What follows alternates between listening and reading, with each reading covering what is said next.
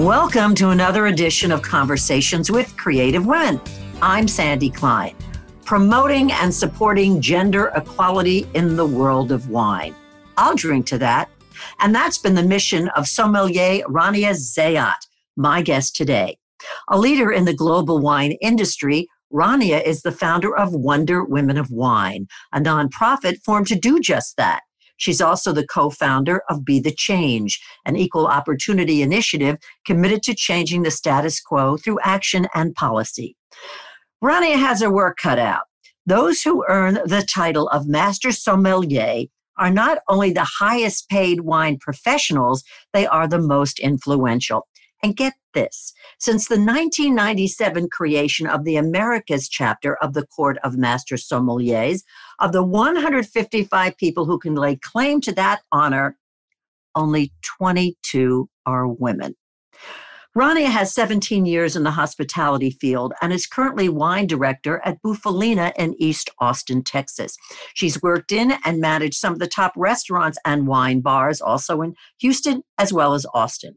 Rania has been recognized for her work by Zagat 30 Under 30, Forbes, VinePair, the Somm Journal, Wine Enthusiast, and the list goes on. So we got lots of ground to cover. Let's meet and get to know this hospitality expert, wine educator, and activist, Rania Zayat. Welcome and thanks so much for joining me remotely from Austin.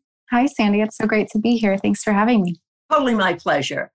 So before we get political, I want to know how your relationship with wine began. Did it start when you were a youngster? Not too young. So I've been in wine for 10 years and hospitality for 17 years, as you mentioned. And I did not grow up around wine. My parents definitely were never wine drinkers when I was younger. So I really got my start and fell in love with wine working in restaurants. When I was 17, I took my first job in a restaurant working as a hostess and then moved into serving. And I continued in restaurants while I was going to college in Houston. I was studying initially journalism and then switched to cultural anthropology and just really started drinking wine, 19, 20, not too young as I mentioned, but a little bit too young in the US. And just fell in love with it and the variety and the way that people talked about it. And also I was very intimidated by opening bottles of wine tableside. So that was something that I was working to get past and feel comfortable doing and talking about it. So I just started studying through drinking, of course, and then also studying a little bit more and doing some wine classes at my second waiting job. I think I was 19 or 20, so I don't even know what I was talking about back then. I definitely didn't know anything. And then started working in nicer restaurants as I was getting closer to finishing up my degree, and worked at a restaurant called Papa's Brothers Steakhouse in Houston, which has a world-renowned wine program. And so when I started there, I was entering this restaurant that had, a bunch of lifer servers, people that had been there for 15 years, that were hospitality veterans in their, 40s, 50s, 60s. And I was the youngest server. I was 23 and really felt this need to prove myself and started studying every day and coming to work and opening up the wine list and seeing, a region or a producer that I had just studied and felt like, okay, now I feel comfortable talking about this. And recommending that particular wine to your dinner guests. Mm-hmm. Yeah. So it was really an exciting time for me to learn. And so I started working with the wine team to count inventory and do cellar, organization and organize wines in the white wine cooler and all of these things just so I could touch bottles and familiarize myself with labels. And that's really where my wine journey began. I just fell in love with the idea of the cultural aspect of wine, also of being able to travel as a sommelier. And that really seemed like the perfect opportunity to combine all of my passions and interests into one profession. And so that was the tipping point for me. So that was your goal, to eventually get that prestigious title beside your name of sommelier. Yes, that was definitely the path that I was encouraged to go down. By whom? At that time, by the team of sommeliers that I was working with. There were 5 of them at the restaurants, and that was sort of the path that everyone was taking, was studying through the court of master sommeliers. And I really wanted to be promoted to a full-time sommelier. And in this particular environment, that was what I was encouraged to do to be able to advance. So I really felt like I had to prove myself in that capacity. And so I started studying, and I went from intro to certified in 6 months, and then certified to advanced in, I would say, less than 3 years, which is a pretty fast track. And I finally realized that maybe that environment was not the right one for me. And so I ended up accepting a position in Austin to open up a restaurant here. So I moved here in January of 2014. Now, what did you see around you when it came to the wine business? Were you an anomaly because of your gender back then? I was definitely an anomaly because of my gender in the Houston environments, in the Houston sommelier hospitality scene. I was also an anomaly because of my age. People didn't really understand that I knew what I was talking about. And so they were dismissive of you in a way? Yes. Mm-hmm. Yes. And I felt like, because I was surrounded by all men, and all of the master sommeliers that were coming to Houston to teach classes and leading seminars and tastings were old white men. Yeah. It was really difficult for me to see myself belonging in that environment. And I was always encouraged to befriend master sommeliers, and I just didn't understand that. It didn't feel natural for me to formulate that relationship and become friends with. Yeah, what does that mean even? What do they mean by telling you that? As far as getting into the higher certification through the court, you have to technically be invited, and you have to get letters of recommendation written for you by master sommeliers to take the advanced and the master exam. And so you have to find a mentor, essentially. And it's this very weird, kind of uncomfortable and unnatural relationship process. Mm-hmm. Yeah, and relationship. Mm-hmm. And it felt like there were a lot of things happening with power abuse back then as well with the court, and still to this day. And I just always felt like someone was hitting on me when I was trying to start a relationship with them, or trying to seduce me, or, just like really, it made me question my own knowledge and my place in the industry. Like, am I being recognized because I'm really good, or am I being recognized because someone has, an ulterior motive? And that did a lot of damage to my self-esteem as I was trying to prove myself. And so it wasn't until 2018, 2019, and even this year that I really felt like I've finally broken away from that, that self-perception, negative self-perception, and those unhealthy relationships. I found, Juvi, this incredible New York Times article. I don't know very much about wine. I'm not a wine drinker for no other reason than I just never developed taste for it. I mean, I'm really just a relic about that stuff. I don't like beer. If somebody says, do you want sangria? And I know it has wine in it, that I'll drink because it tastes like fruit punch. I mean, I have very unsophisticated taste when it comes to liquids. When you were, and you were young, and as you were saying, in 2014, and there was nobody else like you around, I can't imagine what that was like. Who do you come home to and say something weird's going on here, or even question if something weird is going on? You don't. You normalize it. And that's what I did for so long. It's just, this is the way that it is, and this is the way that it's always going to be. And that was really my understanding of what being a sommelier or being a member of the wine community was like. It's just like, okay, you have to, suck it up and kind of move forward and figure out how to navigate this world. And, that's why I was so inspired by the Me Too movement, because I felt like that was the first time that I saw women collectively saying, no, this doesn't have to be the way that, this isn't the way that it should be. This is, we can do something about this. We can change this. And we're not going to normalize this behavior any longer. And so I was so inspired by that, and finally felt like, oh, okay, all of my experiences, they are meaningful. They do, they weren't right. And how can I be part of the conversation to change that? And that's really where and when I started Wonder Women of Wine, was to create a space for women to feel empowered, to feel celebrated, and to provide, a great networking community that was focused on amplifying marginalized voices in the industry. When you became a sommelier, that year was what? I took and passed my first exam in 2012, and my certified in February of 2013, and then my advanced in July of 2015. And that's a typical progression. I would say the jump between certified and advanced can typically take a little bit longer than what I did.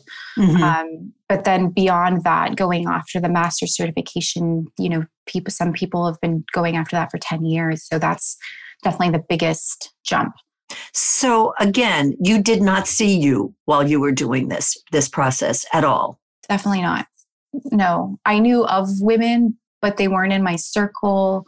At least not at an advanced level. Some of the women that I studied with in Houston were sort of similar to me in age and experience. And so, all of the big shots, all the people that were getting all the recognition and going on the wine trips, those were all men for sure. Did you go on wine trips? I did. I went on my first wine trip in in April of 2015, and there was a lot of mixed emotions that came from that experience as well, because I had won a trip to Germany. There's an organization called the Guild of Sommeliers, which is sort of like the educational arm of the Court of Master Sommeliers. They're affiliated partners, and they lead, it's an online education platform for people particularly studying for the court. And they would offer these enrichment trips. And so one of the ones that came up was a Germany trip, and I applied and wrote an essay to win it. And I was one of 2 people selected for this trip. And I remember at the time, the person who was the president and founder of the Guild of Sommeliers had been showing an interest in me personally. Beyond what wines you drink. Right. And he was the person who told me that I had won this trip, and he had been trying to basically seduce me and get me to meet him, have lunch with him and meet him at, different places. And I had resisted, but it turns out that I am pretty sure that he told people that something else happened. And when I had won that trip, I was so excited, and I was telling one of my mentors about it. And I was like, oh my God, it was not only my first wine trip, it was also my first trip to Europe. I had never been. So I was very, very, thrilled with the opportunity. And this person that I told accused me of sleeping with this master sommelier to get this trip. And I was appalled and heartbroken and didn't know how to stand up for myself in that moment. And then was so confused about why I got that trip in the first place. Oh, God. And, it really just was the trip was amazing itself, because that person didn't go on it, but it was just a really damaging experience to think that I felt like I'd worked hard and earned that and wrote a really great essay. And then for someone to just take that away from me with one simple statement, How did you find the strength to soldier on? I have greatly expanded my network I surround myself with positive, empowering, inspiring women in the wine industry. I read a lot of books written, like autobiographies written by powerful women, not only in wine, but, in politics. And there's a lot of us. There's a lot. There's so many. And so I'm constantly inspired just by reading and hearing and learning about other women and what they're doing. And that gives me so much strength. So tell us more about Wonder Women of Wine. How and when were you able to give birth to this endeavor? I came up with the idea in early 2018. And this was right after, as I was mentioning, the Me Too movement was starting, and I was feeling really inspired and empowered. And I wanted to create a safe space for women. And I felt like holding a conference was going to be the most impactful way to go about that. And I don't have a lot of patience. So I was just really excited to get something going right away. And so I scheduled the conference for early March of 2019. And mind you, I have no experience in event planning or sponsorships or any of those, complex pieces of putting together a national event. Serve wine, Ronnie? Yeah, it was a big undertaking. But I thankfully had that momentum and that energy to just figure it out as I went along. And so we hosted a 2-day event with national leaders, all women in the industry. Karen McNeil was our keynote speaker. She's the author of the Wine Bible. And it was great. We had about 7 or 8 panel discussions on the first day of the conference. Which was in Texas? It was in Austin, yes. Mm-hmm. And then on the second day of the conference, we hosted a large walk around tasting with producers and importers and distributors, all by women-owned wineries. And one of my favorite pieces of feedback that we got from that event, particularly from the wine tasting, was that women said, wow, this is the first time I've ever been to a trade tasting or a wine tasting where I felt like I didn't have to elbow my way up to the table and, fight for attention from the producer and kind of talk louder than the men next to me. And that I actually was respected and listened to and had really meaningful conversations. And it was just, it was a really beautiful 2 days. It came together perfectly. And so that continues to thrive, your organization. And what are you doing with it today?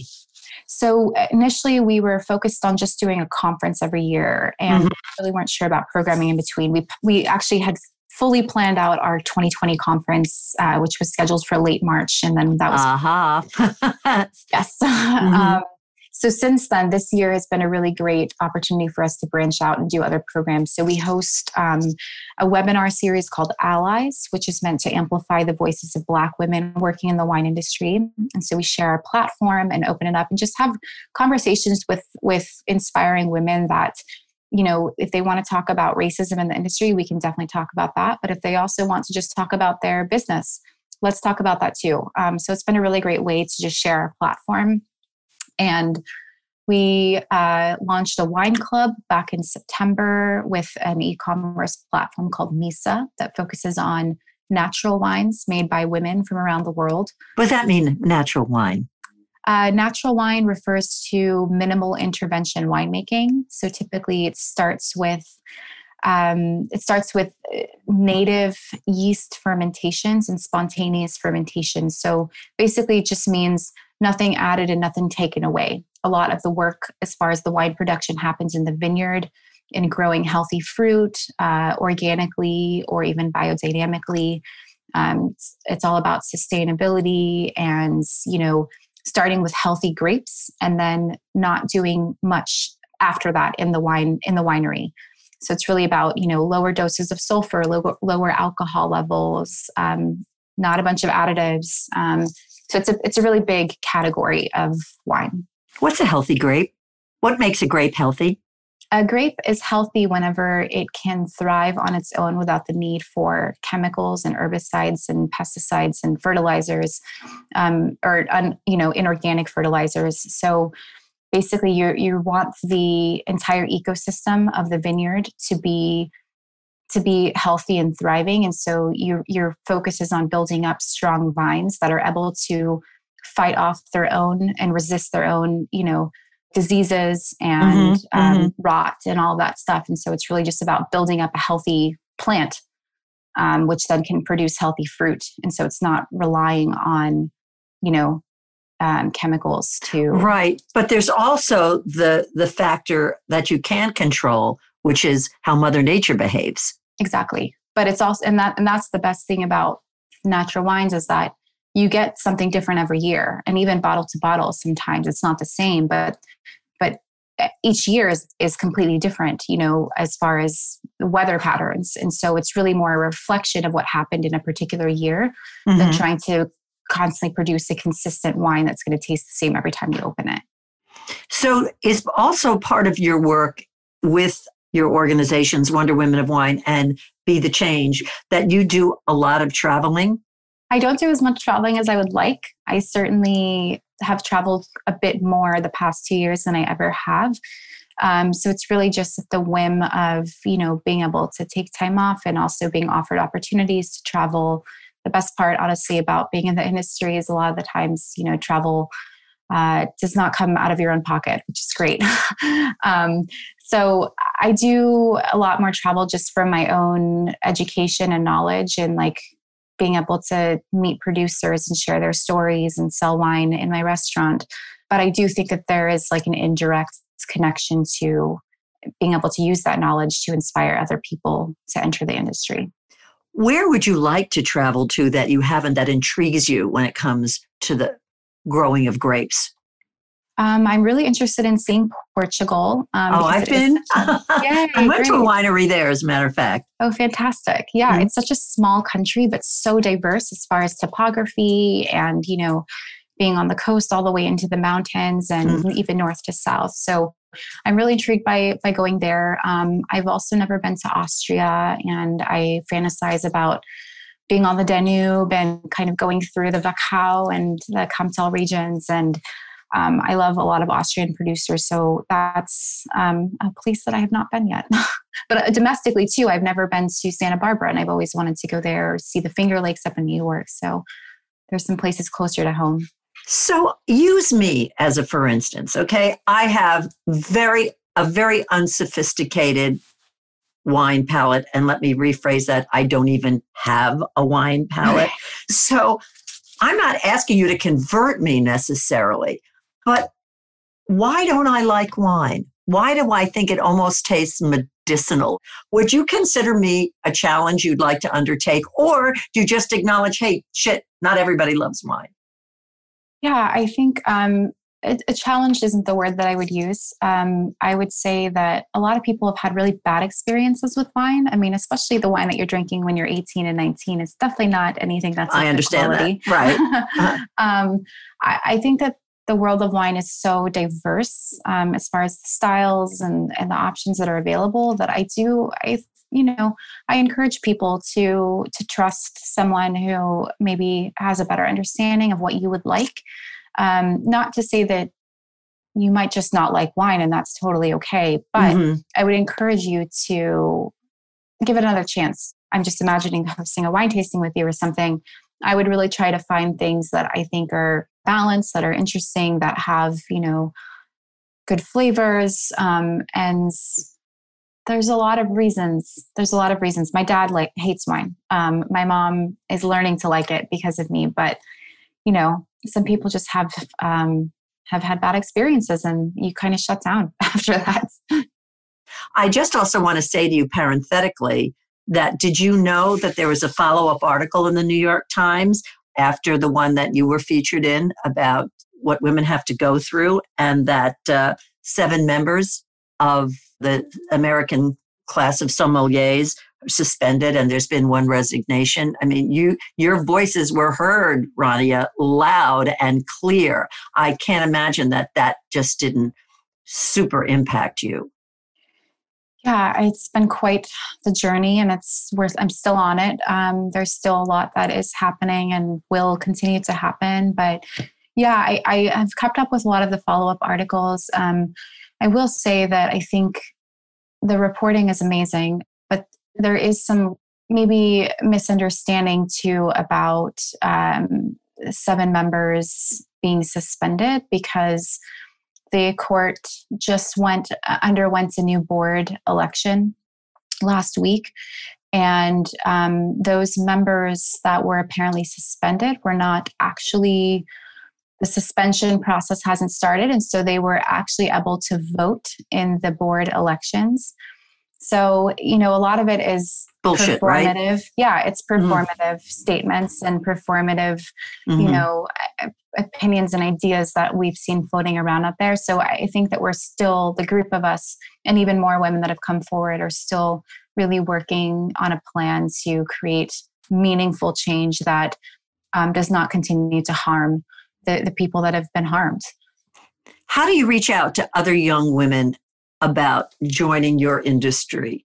As far as, I'm not really sure about people that are not in hospitality or in restaurants, but what I've seen a lot this past year is a lot of people are getting really interested in wine that have other careers, and have started pursuing wine classes on the side and joining, creating their own tasting groups. And I think my role in helping them is just creating a welcoming space when they come into my restaurant, and creating like a welcoming vibe through the Wonder Woman of Wine platform and celebrating them. I've always, felt like people know that they can reach out to me.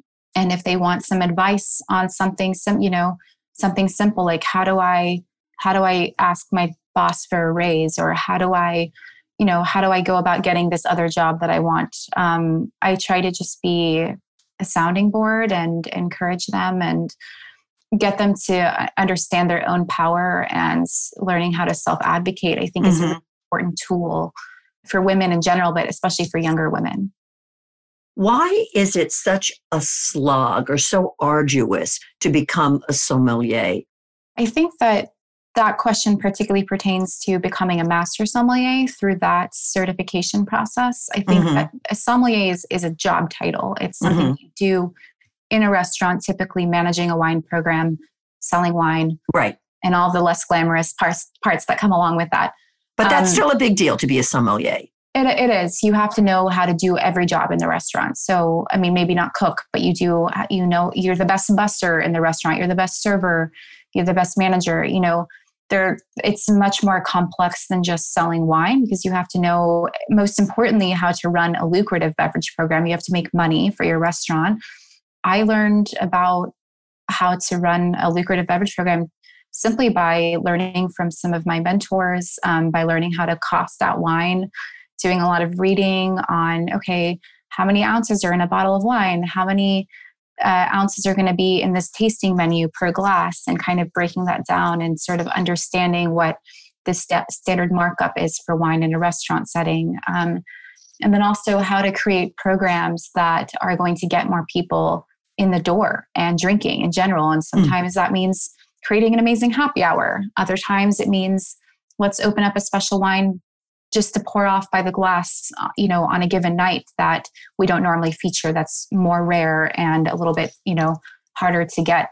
And just creating these experiences for people that keeps them engaged is really important. And also education, training your staff on new wines, tasting wines together, talking about them, and just creating that dialogue with your employees is crucial to a successful wine program.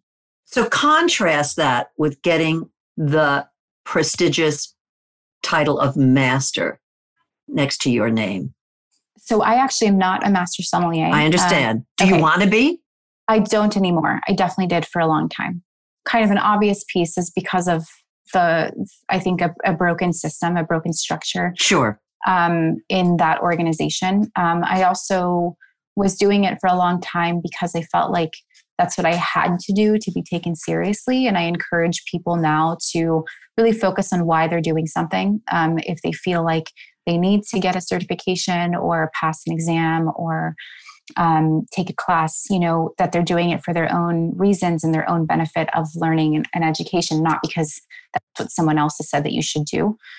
I think a lot of people get it for the potential opportunities for financial, because you can make a nice salary as a master sommelier. You definitely can. And there's a lot of perks that come along with that, being invited to participate in special events, going on wine trips, all of these perks. But I think that if you're not using that power to empower other people and lift them up, then you're really doing a disservice to the industry, because at the end of the day, it's been creating this sort of classist, elitist environment and system without transparency, without accountability for other people. And so I just don't to me, that's not what the future of this industry looks like. If we want the wine industry to continue on and to be successful and to diversify, we have to step away from these institutions that have been, acted as gatekeepers for other people and prevented them from feeling welcomed and prevented them from moving forward. You're a master sommelier, and then I guess you're God. I've compared it to a cult-like, environments, and the pin is the almighty. This is the pinnacle of excellence, is getting this bright red and gold pin, and really, we're in the hospitality industry. Hospitality and great hospitality, I think, should be the focal point of everything that we do, and not being able to regurgitate useless, detailed information with people that are studying for the same exam as you, because in a lot of ways, a lot of the things that you study, while they might give you a better understanding of wine as a whole, they're not applicable to your interaction with guests. As I mentioned, you're deified. I also assume that you just earn a shitload of money as a master sommelier. Ideally, yes. And what country has the most? Obviously France, or is that not necessarily so? I think that France definitely has a very different structure and system. They're not heavy players in the court of master sommeliers. It's definitely the United States that leads that. But it was a UK founded organization that has gained the most momentum and the biggest following in the US. But there are other programs out there. There's the Master of Wine Diploma, which is also UK based and sort of has a different curriculum and rhetoric than the court. It's more theoretical based, a lot more writing, and less focused on hospitality and the actual restaurant environment. Do you drink wine every night with dinner? Most nights, not every night. I still have to take some time off sometimes. And have a Coke. Yeah, or water or something else. Yeah, I do drink quite a bit of wine, I will say. And I drink a lot of different things. My palate is pretty eclectic. So I definitely love whites. I love Chenin Blanc. It's one of my favorite grape varieties and something that I lean towards a lot. But generally, it's just what am I in the mood for today? And that can vary greatly day to day. So you have a wine cellar in your home? Not quite a cellar. I have a fridge that holds about 50, that holds a bottle of wine. Yes. So I often ask this question of my guests, and so I will pose it to you. If I was your fairy godmother, what would you ask of me? Well, that's a beautiful question. I would ask for free travel for the rest of my life. Airline tickets to my heart's content, so that I could go anywhere I wanted, whenever I wanted. And experience wines from all over the world? Yes, and people. And people. So where would that first stop be for you? I actually am dying to go back to Italy. I've been a couple times, but I've never been to southern Italy. And I'm really just itching for some Italian culture in my life again. I love Italy as a country and just always have such a beautiful time there. I think the people are beautiful. The language is beautiful. The wines are fantastic. The food, of course, is amazing. And the country is gorgeous. So that's the first place I would go back. Well, Rania, I've really enjoyed meeting you, and I'm so glad I read the New York Times. And even though that was a disturbing article, it was a powerful article. And I think it was really eye-opening, where people just might have been dismissive of women in the hospitality industry. Yeah, whatever. You're doing such good works. And I was remiss. Did we go into any detail about Be the Change? We did not, but I would love to touch on it. Let's do it. All right. So Be the Change is an equal opportunity initiative that is created to change the status quo through action and policy. And it's a joint project that I started working on with my co-founders, Leah Jones, Cara Bertone, and Philana Bouvier, who I all know through the wine industry. And we were wanting to figure out a way to really bring a focus of diversity and inclusion to the wine industry. And especially right now, the importance of focusing on getting people jobs during this pandemic, because we know that it's been a tough year with that, but also with tariffs. A lot of people have been laid off in the industry because of increasing tariffs. And this is the first of its kind. We just finished our first job fair, and it was a great success. So we used an online platform called Brazen, which is one of the leading virtual job platforms right now available. And our focus was to bring a diverse candidate pool to companies and be connectors of helping facilitate job placement with companies that are committed to diversity and inclusion. So all of our exhibitors that participated went through a detailed survey that was created by our DEI specialist, Leah Jones, who runs a nonprofit called Diversity in Wine and Spirits. And our goal is really to collect data on the state of diversity, equity, and inclusion in the wine industry and use that as, a database to help companies get closer to DEI standards, and also long-term to enact policy legislation mandating companies in the alcohol industry to focus on zero tolerance policies and to create DEI training and programs within their companies and within their company culture. Wow. I was going to say your plate is full, but I'll change that to your glass is full. And clearly the world needs more Rania Zayats. It's really been a pleasure to meet and get to know you. And you're really a force to be reckoned with. Thank you for all that you do. Thank you, Sandy. Thank you. Well, we'll meet again. How about we'll drink to that? Okay. Yes, we'll drink to that. Join us for another edition of Conversations with Creative Women. I'm Sandy Klein.